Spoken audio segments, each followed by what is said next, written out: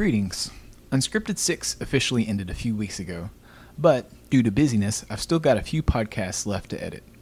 This particular episode, which was recorded about a month ago, features an interview with Misread director Ryan McCurdy.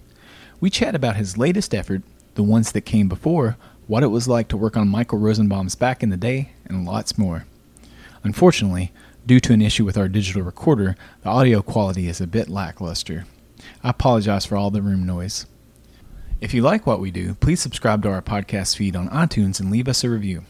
This will help others find the show. You'll also find other great audio content there from us. Thanks for listening.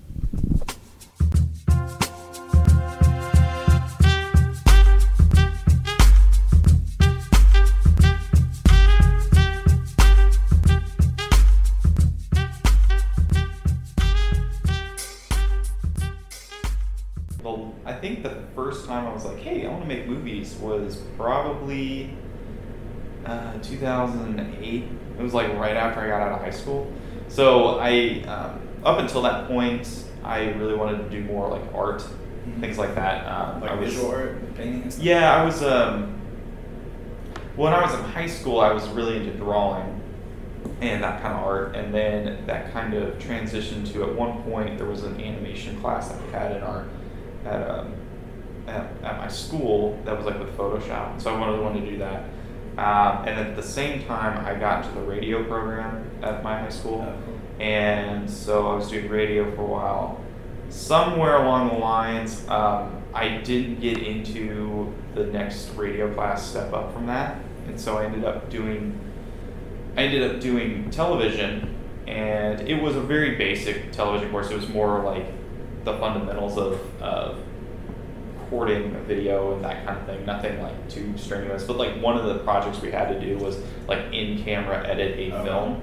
So it was like, okay, shot one, all right, you do this thing, and then the next shot you do this, and it was like the scenario was friend takes your pencil, you chase after him. Like that was literally what it was. And I think the group that I had a really good group. Like there were two other guys, and actually I talked to the other guy not that long ago, but and he actually, I think, ended up going to Full Sail University and become a producer. Oh wow. But we did some kind of like matrix thing with it, and like we put a lot of effort into it, and that was a lot of fun. But that was like probably the first real like intro into film that I ever had. And then it wasn't until a little bit later that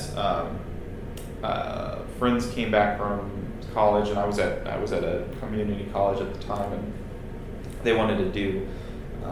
Well, let me back up. One of my friends had a video camera, and he wanted to do some stuff with it. So we did like some YouTube videos that were more of us just exploring. There was no like script or anything like that. It was just like, and it was edited almost like it was a TV show. The next following year, some of my other friends had seen those same videos. They were like, hey, let's do like a real like web series TV show thing.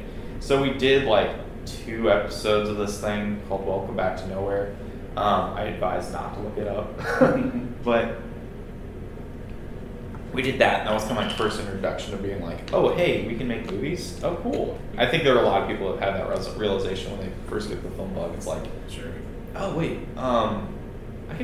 you can make a movie, you just get a camera, and then you just have actors say words, and then, it's weird. But that was kind of a first introduction to me getting into movies and wanting to do What film. kind of equipment did you have access to back then? Oh my god. Back then, my friend had like a old DVC Pro camera, and then my mom had it was right before HD became like readily available, and she had what was an HDD camera, so it was just a hard drive camera. Oh, wow. So like it would just record, you were still recording, I think it was 480 or 720 at that time, I don't remember, but it was like, right onto the camera. It was just a small camcorder, and like that's what USB connection, pull it off. Yeah. It was some old Sony camcorder. I don't remember what it was, but that was like the first camera that I got my hands on, really. And that was all in-camera editing too. You didn't have any software at the time. No, we had software. My friend had software at the time, but we shot all of the stuff on that camera, and then we didn't have any audio equipment because like that was expensive. Right. And it's just so weird to think about those times, because I look back then, I'm like, wow, I didn't have audio. There was like so much I needed to learn, and then you look back now and it's like 8 years later. No, not 8 years later. What am I saying? How many years ago was that? 2000. You said 2008. 2008. So almost 10 years ago. Almost. Almost 10 years ago, and then you look back and like, wow, I learned a crap ton of stuff since then. So it's okay. You can say crap. I can say crap. Okay. So you went to USI, correct? Yeah. Community college. What did you major in there? Radio and television. Radio and television. Okay. Cool. And then I had a minor in theater. So that kind of prepared you for the filmmaking world, and also your day job, which you work at one of the TV stations. Yeah, I work at Channel 25, Eyewitness News, WEHT, and WTW. What do you do there? I started there as a photographer for like a news photographer, so I'd go out with reporters. And then recently I got a promotion as the news promotions producer. So anytime there's like a image spot or like just like promotion for the station, that's usually what I produce. And they're like commercials for the TV station. I actually had John Leonard in a couple of episodes ago. He directed one of the segments for Volumes of Blood, and he does pretty much that sort of thing. Same thing. Louisville too. Yeah. Yeah, he's a good guy. When was the next thing that you made? Like once you had your education, and I assume the stuff you learned there was translated into your filmmaking. What's the next thing? Well, I will say that not to like rag on USI too much, but I think that what's interesting is that from my education standpoint, I felt like I had to learn a lot of this stuff myself. Mm-hmm. Mostly because my major was more into television production and radio production. There are a lot of differences. Okay, that's what I was going to ask. Like, because I know it's not film school, but I always assumed in a broadcast major you learn things that are similar. There are same things that would translate. Like, for instance, framing a shot. What's good framing for a camera shot? What constitutes good audio? What are you supposed to do for good audio? Things like that. Those kind of translate over TV and film. Things that don't translate the same way as like with news, you're talking more about, which I think when we were doing TV there was more news related, documentary related, that kind of thing. Things like journalism type things, like how do you tell a story in that context of doing like a documentary or something like that. Whereas in film, it's more of a story like you would see as a written story or something like that, like it's a made-up narrative. So there's I think I had a lot more hurdles to jump as far as like learning that stuff, and I'm still learning, I'm not perfect. But yeah, so the first thing I did, technically there was a short film I did called The Linville Incident. I did a couple smaller things before that, but the first I would consider like my first true real film was that, and I did that as a student, or as kind of a student film. We didn't have, there was no student film class there. So I was lucky enough to get credit on it because they had an independent study. And so I got one of my professors I said, hey, I want to do this independent study. And he was like, okay, well, you got to show me what you're going to learn from this and everything. So I had to write down a bunch of stuff. And I did learn a lot of stuff from it. And he was even I didn't even have to have the film finished by the end of the class. I was just I already filmed it, so he was okay with it not being finished edited by that point. But it still finished the edit a little bit long after that. But I got credit on it.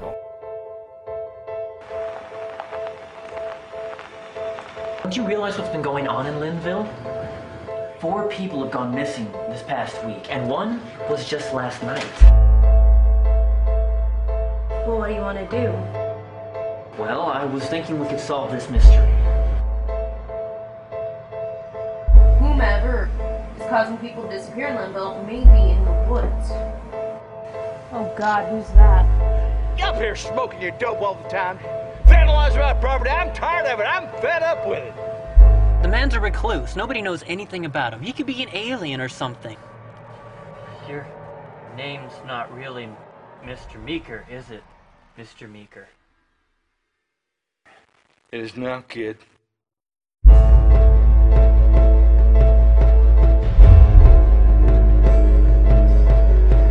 what exactly did you two see in the Linville woods tonight?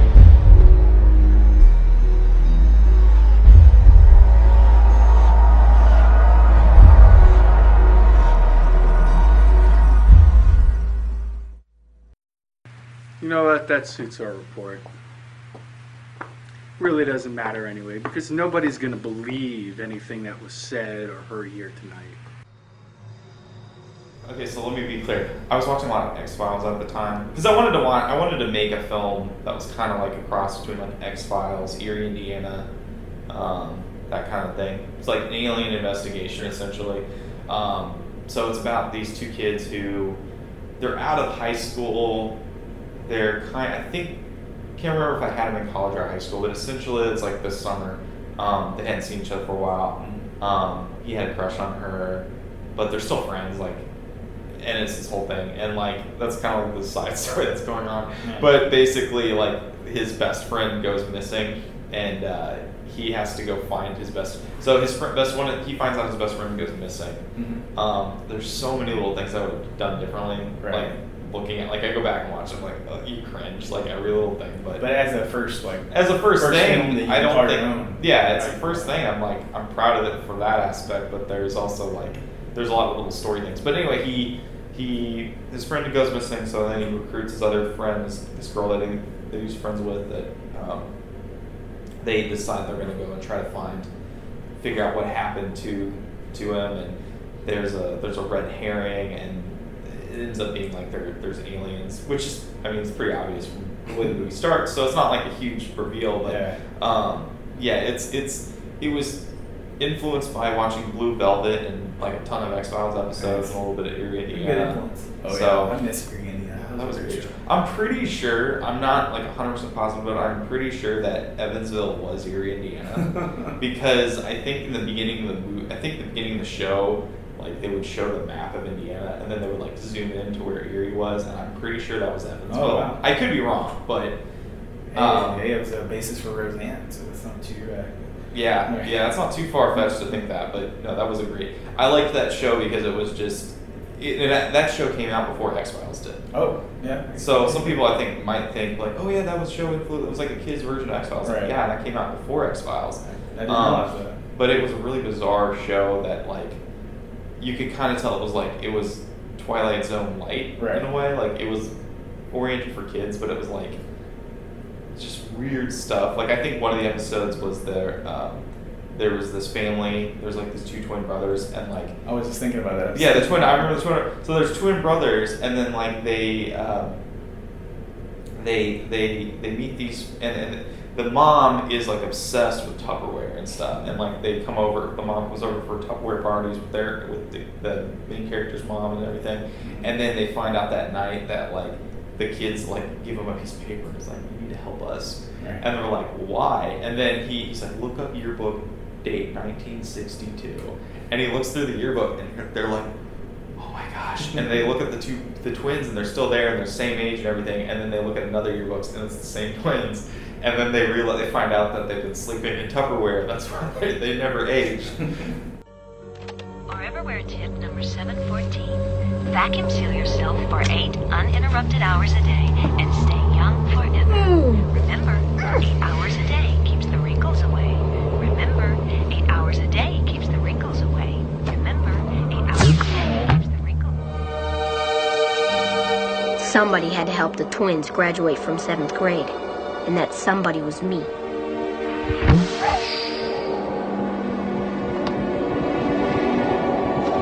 All right, Marshall, get Ernie.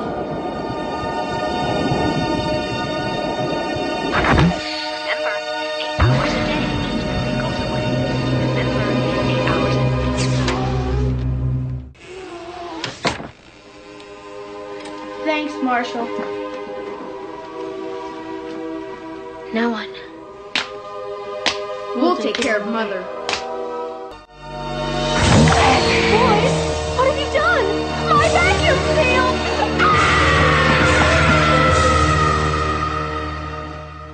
Such a bizarre. It doesn't get much better than that show and Pete and Pete.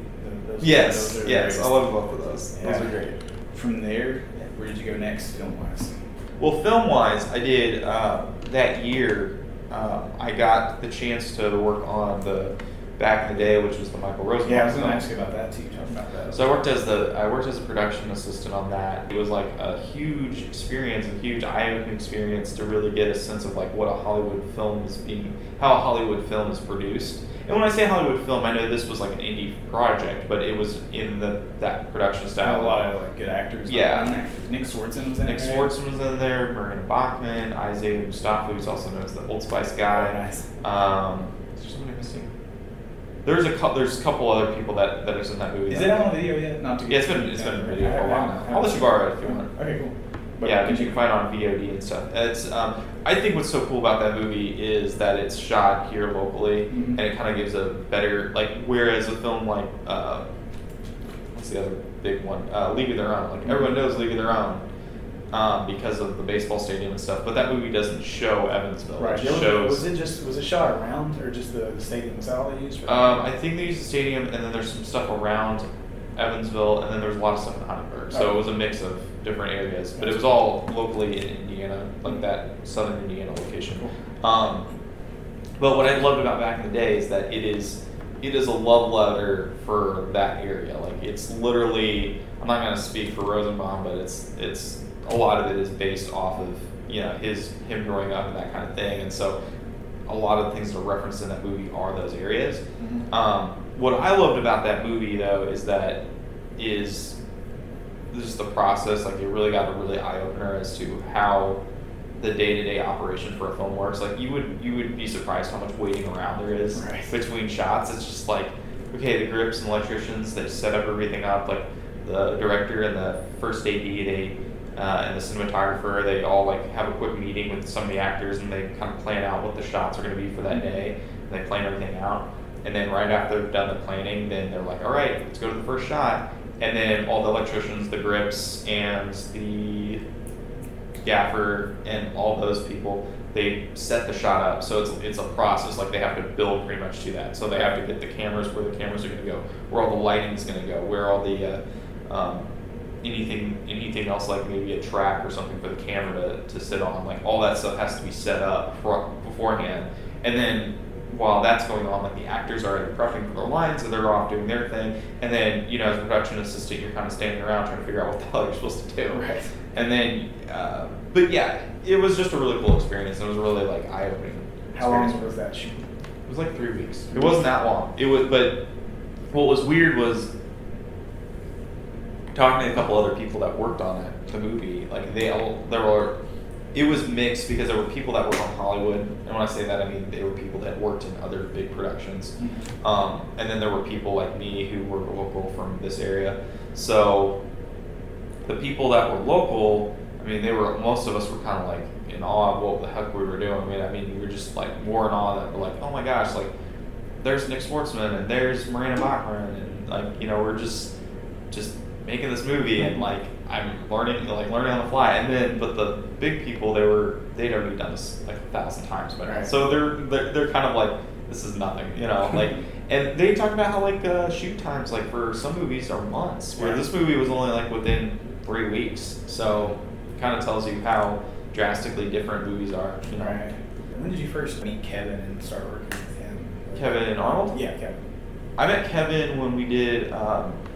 Kevin Arnold, well, so to clarify for this podcast, Kevin is a producing partner on this, and then he was also the main actor in this movie. So did you have anything in between when you started working with him that you wanted to talk about, or you want to jump to that? To Misread, or to just your first couple of things? I met Kevin. Well, I met Kevin at USI, okay. And then we didn't really start working together until a little time after, back in the day. Mm-hmm. And I did. As far as like work, because Kevin actually is also in Back in the Day.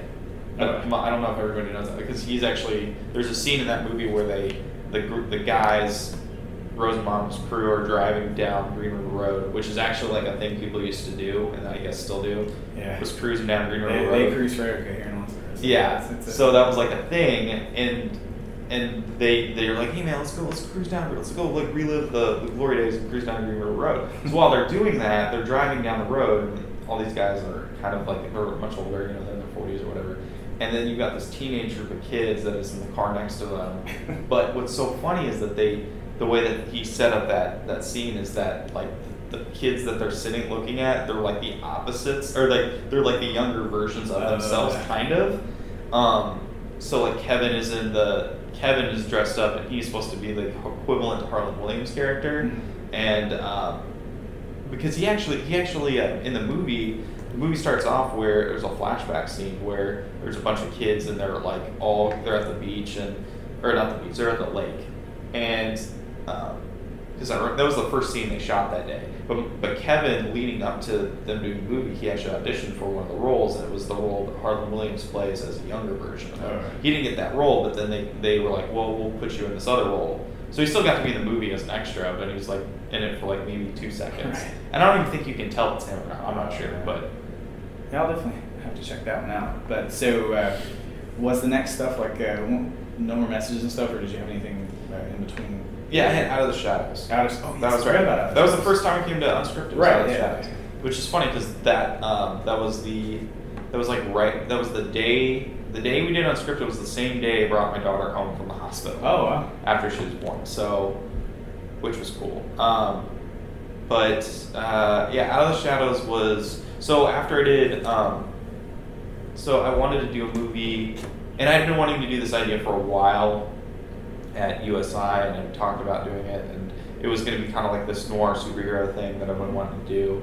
So I've been wanting to do that, and finally, originally the concept we were going to do this as a web series, just never got off the ground, which is probably a good thing for many reasons. But well, it's unfortunate, but also I wish I had done something different with it. Yeah. That being said, it's a cool concept. Yeah, it's a cool concept, and I still enjoy that from that standpoint. So I made that movie. It was like a pilot episode. I made that with Kevin Roach. Kevin Arnold's in it. He plays this computer hacker, which I can't remember his name. I think it was called Electric Samurai or something like that. Was his name in the movie. It's a good name for a bar too.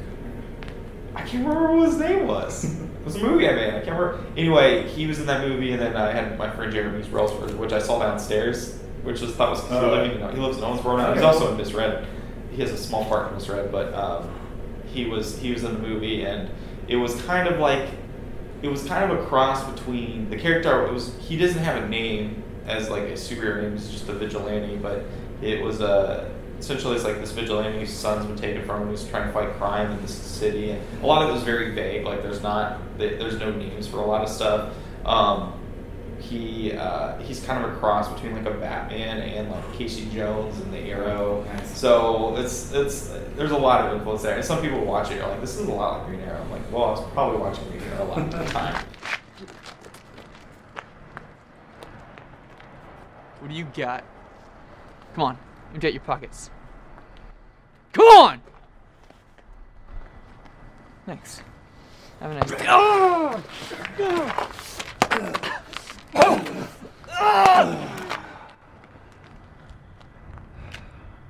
I'm sorry you had to see that.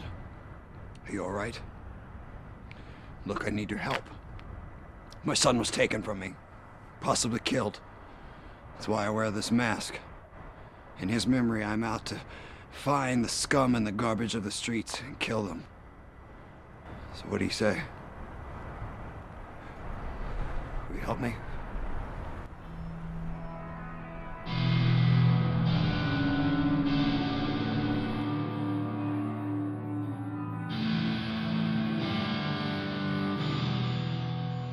But that was that show, and I did that with my friend Dan, and Dan did all the camera work on that, and then he had a character called Heyman, who was kind of like this big, just big brute of a character, and it was played by Eric Standish, who plays this, which I think he's been in some other stuff around here, but Eric, he was just like, he's just this kind of the Rock type guy, you know, he's just really muscular, really big, menacing dude, and so he plays kind of somewhat like Bane, but not really. So, but yeah, it was fun little project we did. And then after that, I did No More Messages, which was more of a emotional drama, really short film. Yeah. Really more like a short film drama. Right. You know if you want to hear the whole story of that one, he was actually a guest on our second podcast talking about that one. So we'll skip ahead a little bit since we discussed that one, and just let's go right into Misread. So tell me about Misread. Give me an idea of the plot and where the idea came from. Okay, so the plot of the movie, it's about this guy named Jonathan who, before the movie starts, has a job as like he's looking for a job of some sort. Like it's very vague. It's a short film. He that's bad. Yeah, it's vague. It's short film. That's what it is. No, he gets a mysterious job. He doesn't know what exactly he's going to be doing. Right. He knows he's working for this mysterious company. So he waits for his contact to come and give him basically his first assignment. It's kind of like a corporate espionage thing. It's nothing he's ever given specific names for stuff. It's more like you get a sense that he's part of this company. Or right, he's and part I of think this. one thing you do successful with is you never stop to think, like what's the rest of the story. It's like you're so caught up in the action, you don't need any gaps. Yeah, I think there are some stories that lend themselves to just allowing the audience to just maybe make it up in their head a little bit. I don't want to go too much to that because I think you get into Damien Lindelof territory if you do that too much. But I don't always like giving names to things sometimes just because I feel like it's an archetype. Like I don't think it changes the story too much if you give an archetype. So essentially, he's given this job and he finds out that he has to drive this girl around who can read lips from a distance as a form of espionage, or a form of like getting information. But the first, and he's given a rule that he's not supposed to talk to her, he's not supposed to touch her or anything. Right. But as he's there, his first assignment, she looks over at him and is like, I need your help. Like she's kind of been under this, almost like a slave to this job. And that's where the movie that's where it starts off. Jonathan. Can you read lips? It's very hard to do. Syllables sometimes look the same. It happened when I was 7. If you're at the wrong angle, you can misread a word. I got lost in a store. But if it is mastered, it can be used as a tool. A man came up to me, and he said he'd help me find my mother. You will not speak to her or touch her. I need your help to escape. This is very important. Please.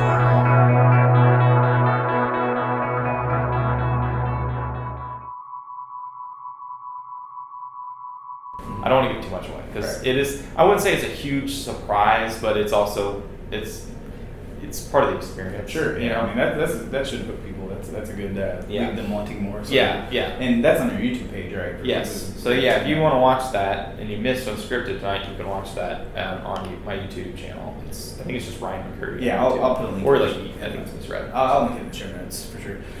So, what gave you this idea? What was the inspiration? Have you ever? So, I've always wanted to do because I already done like a noir type thing and done some kind of like drama thing, a science fiction thing. I wanted to do something that was a little more like a thriller. Right. And I kind of go around that aspect of that's something I'm interested in as far as thriller, like doing a thriller. Sure. I mean, my other previous movies are kind of like that. So I'd also watched this movie called The Conversation. It's by I don't know if you've ever heard of it. It's from the 70s.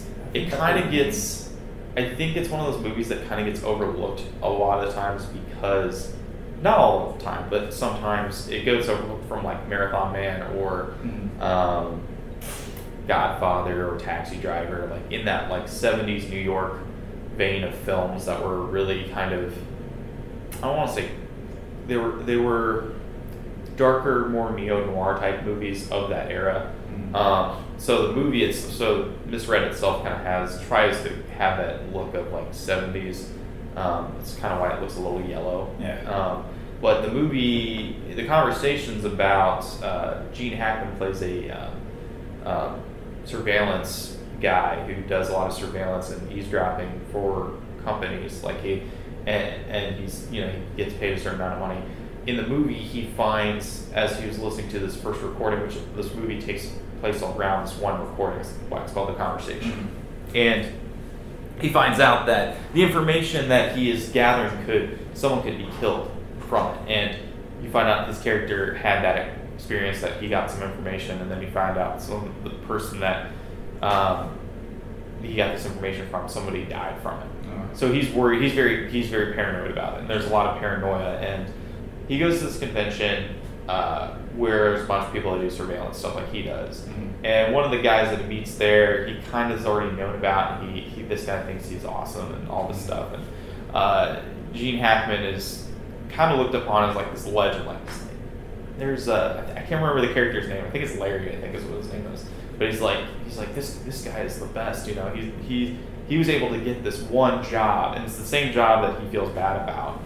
He was able to get this recording from this one job, and he's like, how did you do it? And so this other guy who's kind of a rival who thinks he's a big shot is like asking him all these questions like, how did you do it? You know, did you like use a telescope? Like, what did you do? And he's like, he even asked like, I bet did you hire a lip reader? And so ever since then, that was like the one little piece of information where I was like, oh, that would be great. Yeah. What if you did a movie about someone who read lips? Yeah, it's a good so that was kind of like the main inspiration for Misread. Taking the idea to script, how long would that take you?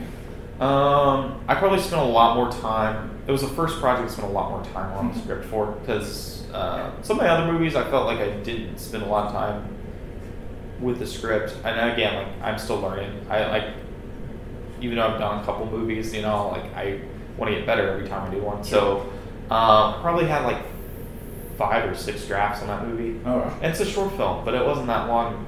The drafts weren't that long. I mean, they're only 15 minutes. So, you know, I went back and like re-edited and redid them like several times. Had a lot of people look at the scripts, give me notes.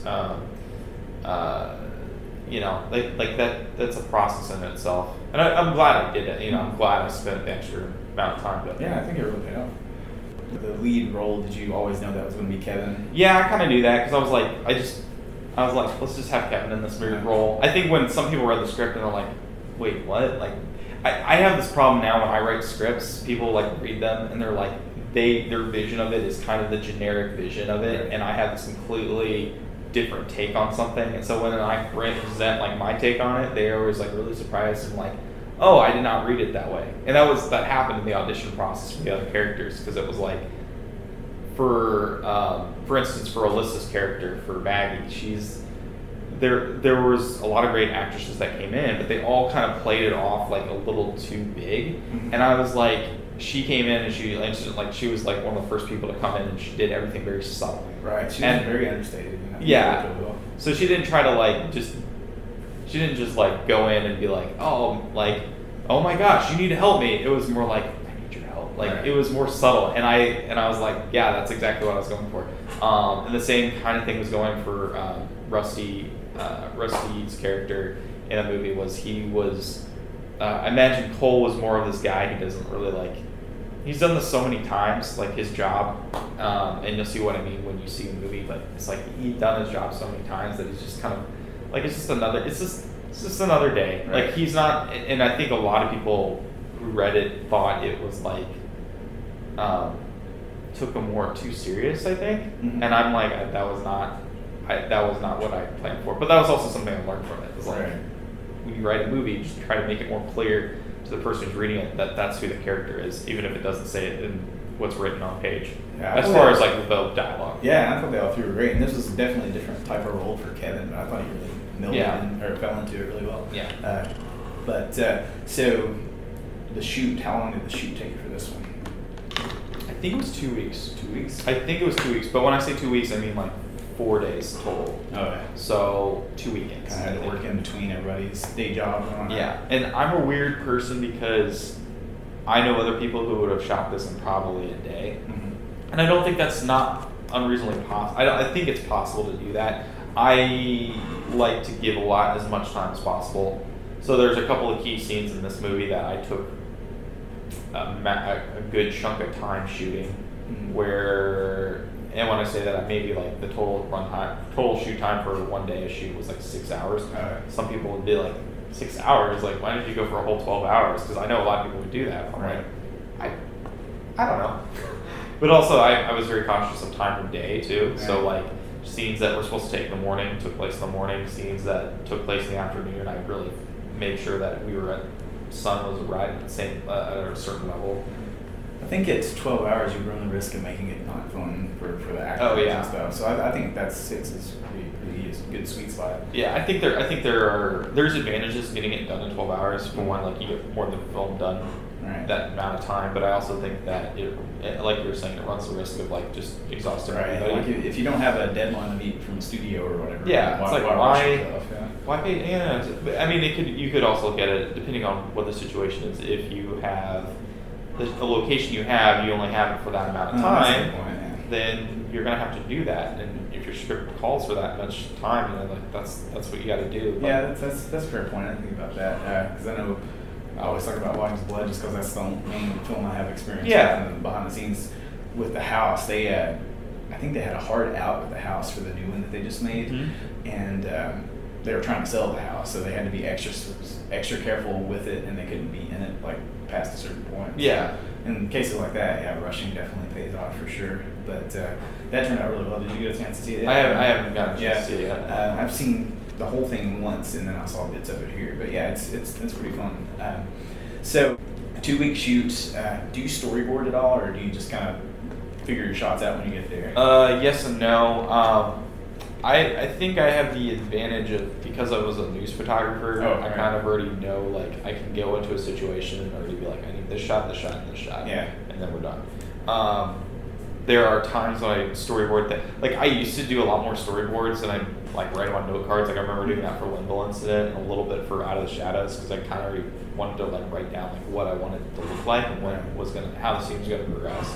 But there are times, though, that you get to the scene and you're like storyboarding this is going to be redundant because there's not going to be a lot, and a lot of people like there's this film legend. They talk about how Hitchcock always storyboarded all of his movies. I don't know how true that is, but there are sequences that, like, for instance, the Psycho sequence, which I'm pretty sure was storyboarded with Saul Bass, who's a graphic artist, but he it's like the shower sequence? The shower sequence, yeah. Like, people storyboard action, but sometimes, like, the scene that you and I are in right now with 2 people sitting in a room with holding microphones, you're not going to storyboard that shot. That's boring. I mean, it's more about the 2 characters talking to each other than it is about, you know, how cool the scene's going to look, I guess. Speaking of that, I would like to talk to you about doing a remake of My Dinner with Andre. Just kidding. Your remake? Dinner with Andre. No, that's one thing, kind of an aspect of this that I've been fascinated by, that I've been talking about more in the new season of the podcast. Is just like storyboarding, pre-planning, and that sort of thing. Because I know a lot of people running, and I know some of your projects in the past, like No More Messages, that was pretty quick, right? Yeah, that one was like, I wrote Kevin. Yeah, the whole story behind that one was like Kevin. I wanted to make a movie. I had made a movie camera, right? Yeah, I had a camera. And I was like, hey, let's make a movie on Monday, because I had that day off. And Kevin wasn't doing anything. He was like, okay, do you have a script? It's like, I'll have one by Monday. So I came, and I think it was like Sunday evening, I had a script, and I gave it to him, and he was still kind of like, oh, this is going to turn out. And it turned out pretty well. It was wonderful. I really love that short. That's another one's on your YouTube page, right? Yes. Yeah. So, and that one, actually, I'm pretty sure everything is on there. Awesome. And then I have some new stuff on there, too. So. Sweet. Oh, yeah, your inspirational stuff. My inspirational. Also wonderful. I wanted to squeeze some of those in, and I wish I thought to tell you to bring one tonight. They're on my YouTube channel. Okay, cool. Yeah, if we have time, we can show one. Yeah, cool. So, 2-week shoot, how long did it take you to edit? The editing on Misread was maybe 2 months. Oh, wow. We shot in February, and then I had to have it done by April 15th. I remember that because that was the date I had. There was a bunch of festivals I sent the film out to, and then I had to get it done by then. We can talk about festivals too if you want. Sure, yeah. But I think it was 2 months, and there was a lot that I had to do because nowadays, you know, if you're editing, you're also you have to edit the audio, and I will be very honest, the copies that I sent to a lot of the film festivals weren't good because there was some audio stuff that I screwed up, and it was well, I can explain that later. It was kind of a happy accident, sort of, but not really. But I sent the films to all these other festivals and the bad audio, but yeah, I had to do audio. It was the first time I really did a lot of color grading on all this. The color is great. Yeah, it looks really good. It's interesting. Like, it's not what you're used to. There's a lot of yellow in the palette. Like, it's very yellow and reddish. But that's the 70s thing. Yeah. So that was like kind of the influence on that. But yeah, some people, and I even did, like, I got to I think what happened was CC had a new Premiere, the editing software I used. I was going to ask. Had a new update, and it was like a color grading add. It wasn't an add-on. It was just so that it made color grading, color correction easier for you instead of putting extra filters and doing all this other thing. So, and it gave you options for doing like film stocks looks for things too. So I used a lot of that on Misread, and that took a long time. That process itself takes a long time because after you edit the film, you still have to go back, and this is even Hollywood films, they still go back and you have to grade the color and make sure like the color looks like the scene you want it to look like. So if we're in like this bright, like this scene right now, like you and I imagine if you're listening to this and you're watching right now, two guys sitting in an office room or basically a boardroom type scene. Now, the way this room's lit, I mean, it's pretty well lit or whatever, but you could kind of color grade it a little bit to look a little more dreary, maybe a little darker, or it can be a little more happy and sunny and just really vibrant colors. Like so you make day night. Or yeah, kind of a little of that too. So that was a huge process on the editing, and then getting the all the audio cleared up, because there was a lot of challenges with the audio, just making sure, because we shot a lot of outdoor stuff on Misread and stuff in cars, and so and I was fortunate enough I didn't have to do any looping or going back and having our actors re-voice things. I probably could. Looking back now, I might have done that. But then the other part of the process was getting music. So for me, I never generally like getting copyrighted music online or royalty-free music. I know a lot of people do it because it's the easiest thing to do, and it's the thing that people don't think about. Right. For me, I always enjoy having someone like score something. So, with the exception of No More Messages, all my films have had some score on them. My friend Daniel Roach I work with, he's scoring all these films now that I'm doing these inspirational shorts, but he did the score on that, and I enjoyed the hell out of it. It was great. It was a great score. And it fits the mood and everything. Yeah, definitely. It's like all around. This is a well balanced film. Yeah. It feels like you got exactly what you're going for. Yeah. Just watching it.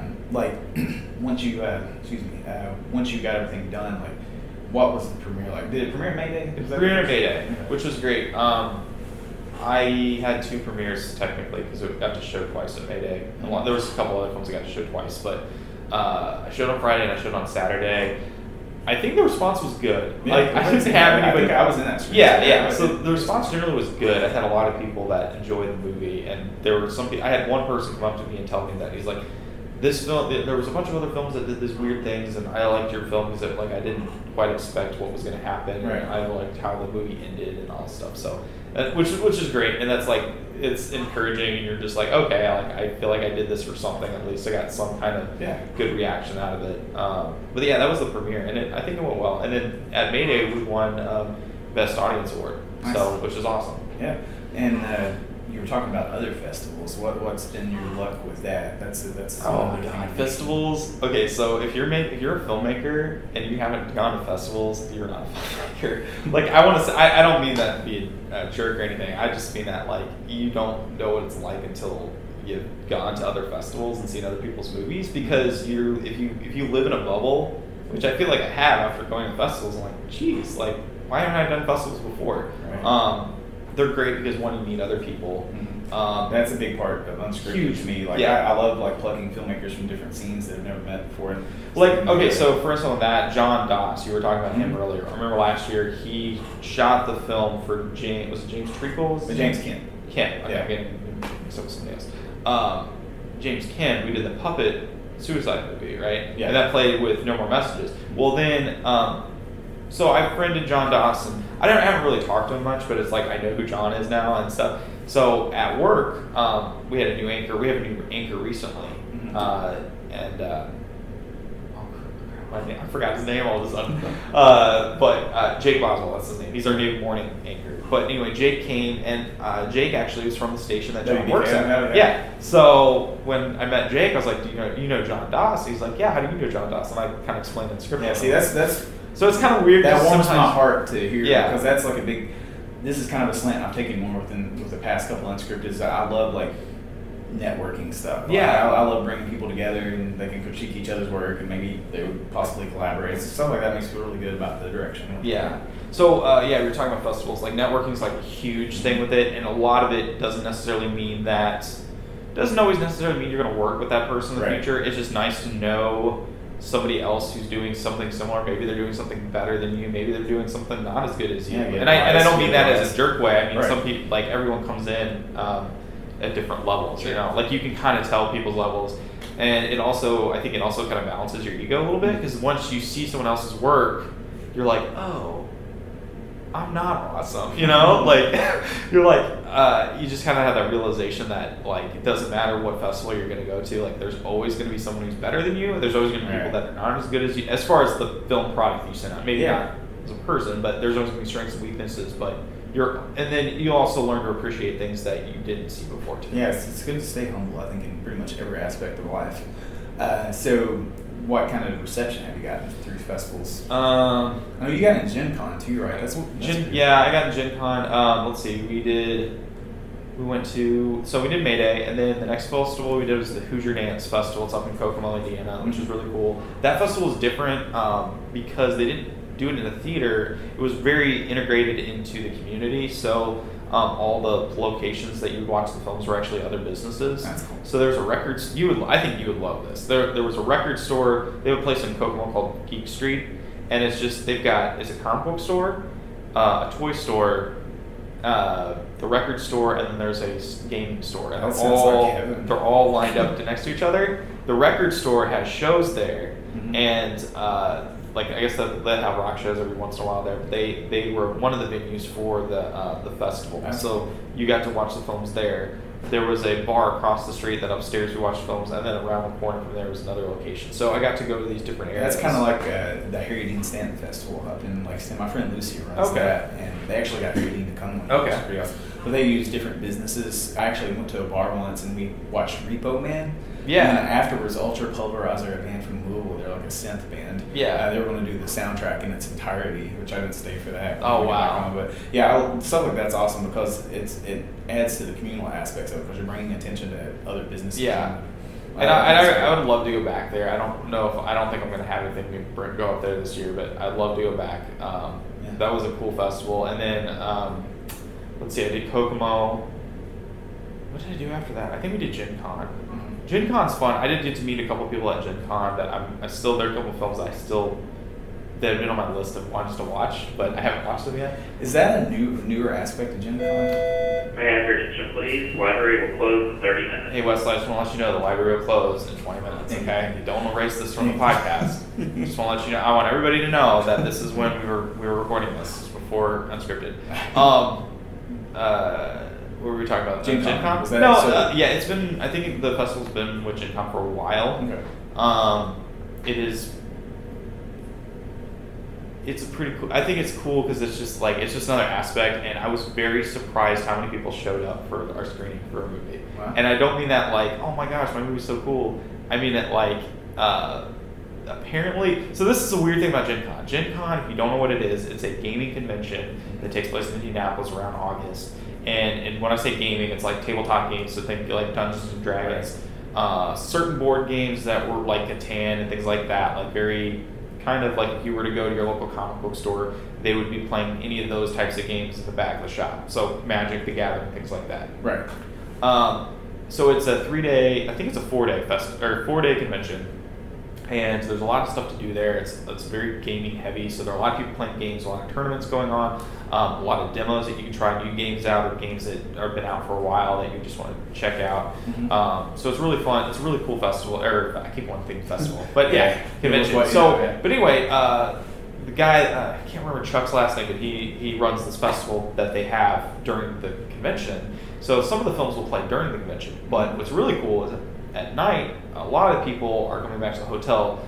This is what I talked to him about. It's like, you'd be surprised how many people show up, because after a long day of gaming or walking around and doing stuff, you're just like, well, I want to go do something. And they're like, okay, well, what is there to do that I don't have to put a lot of effort? Well, I can go to a film festival. Right. So some people sit I was surprised when I heard that they tacked on that element, because to me, Yeah. like, I've never been to Gen Con, but I just always assumed that it was nothing but that stuff. Yeah. No, it's awesome, and that's a great idea. Yeah, so yeah, you should go. It's fun, but but that wasn't my first year being at Gen Con, but it was still a lot of fun. We didn't win anything there. There's a lot of great films there. Yeah. So, but I did that festival. I did the Indiana Short Film Festival. I wasn't able to go to that one because I was at a wedding, so I didn't get to experience that one. I kind of wish I could have gone to see what it was like. Right. Let's see. How many festivals did I do? I did a couple. And then I did the one that's local to here is the Southwest Indiana Film Festival. Okay. And that is located in Jasper. Okay. And we won runner-up for Best Short Film. Nice. And that was cool because the location they host that one as the Astra movie theater, that it was like an old style movie theater, you know, it was like one screen really, movie theater there that they open up, and I guess they're actually trying to raise money to renovate the location so that they can use it for other events and other things. Cool.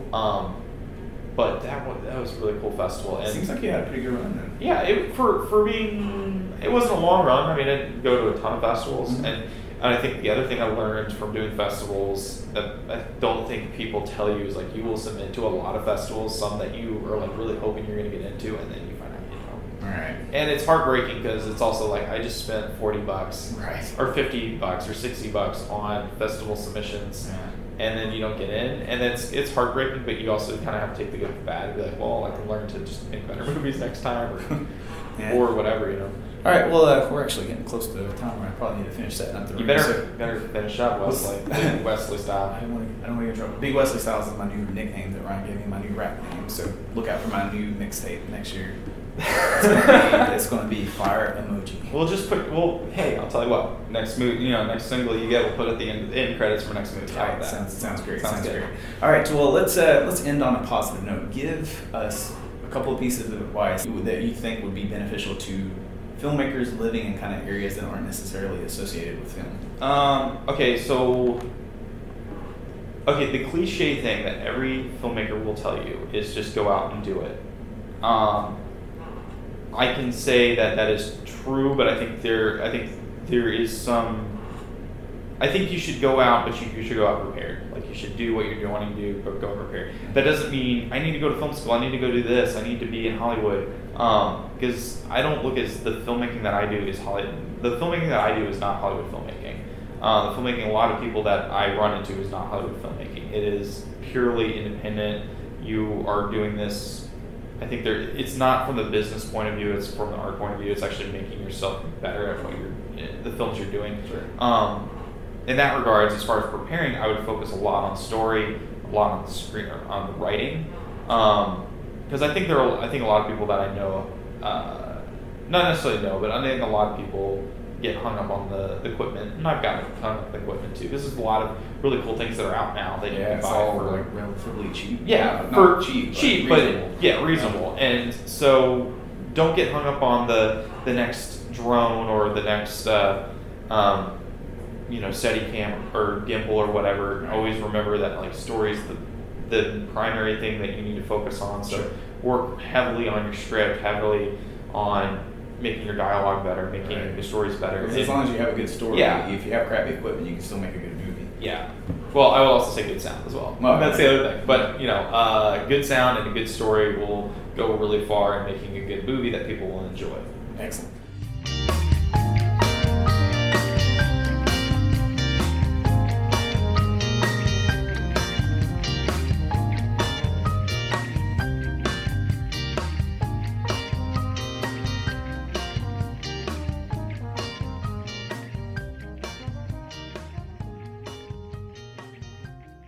This was a production of the Davis County Public Library.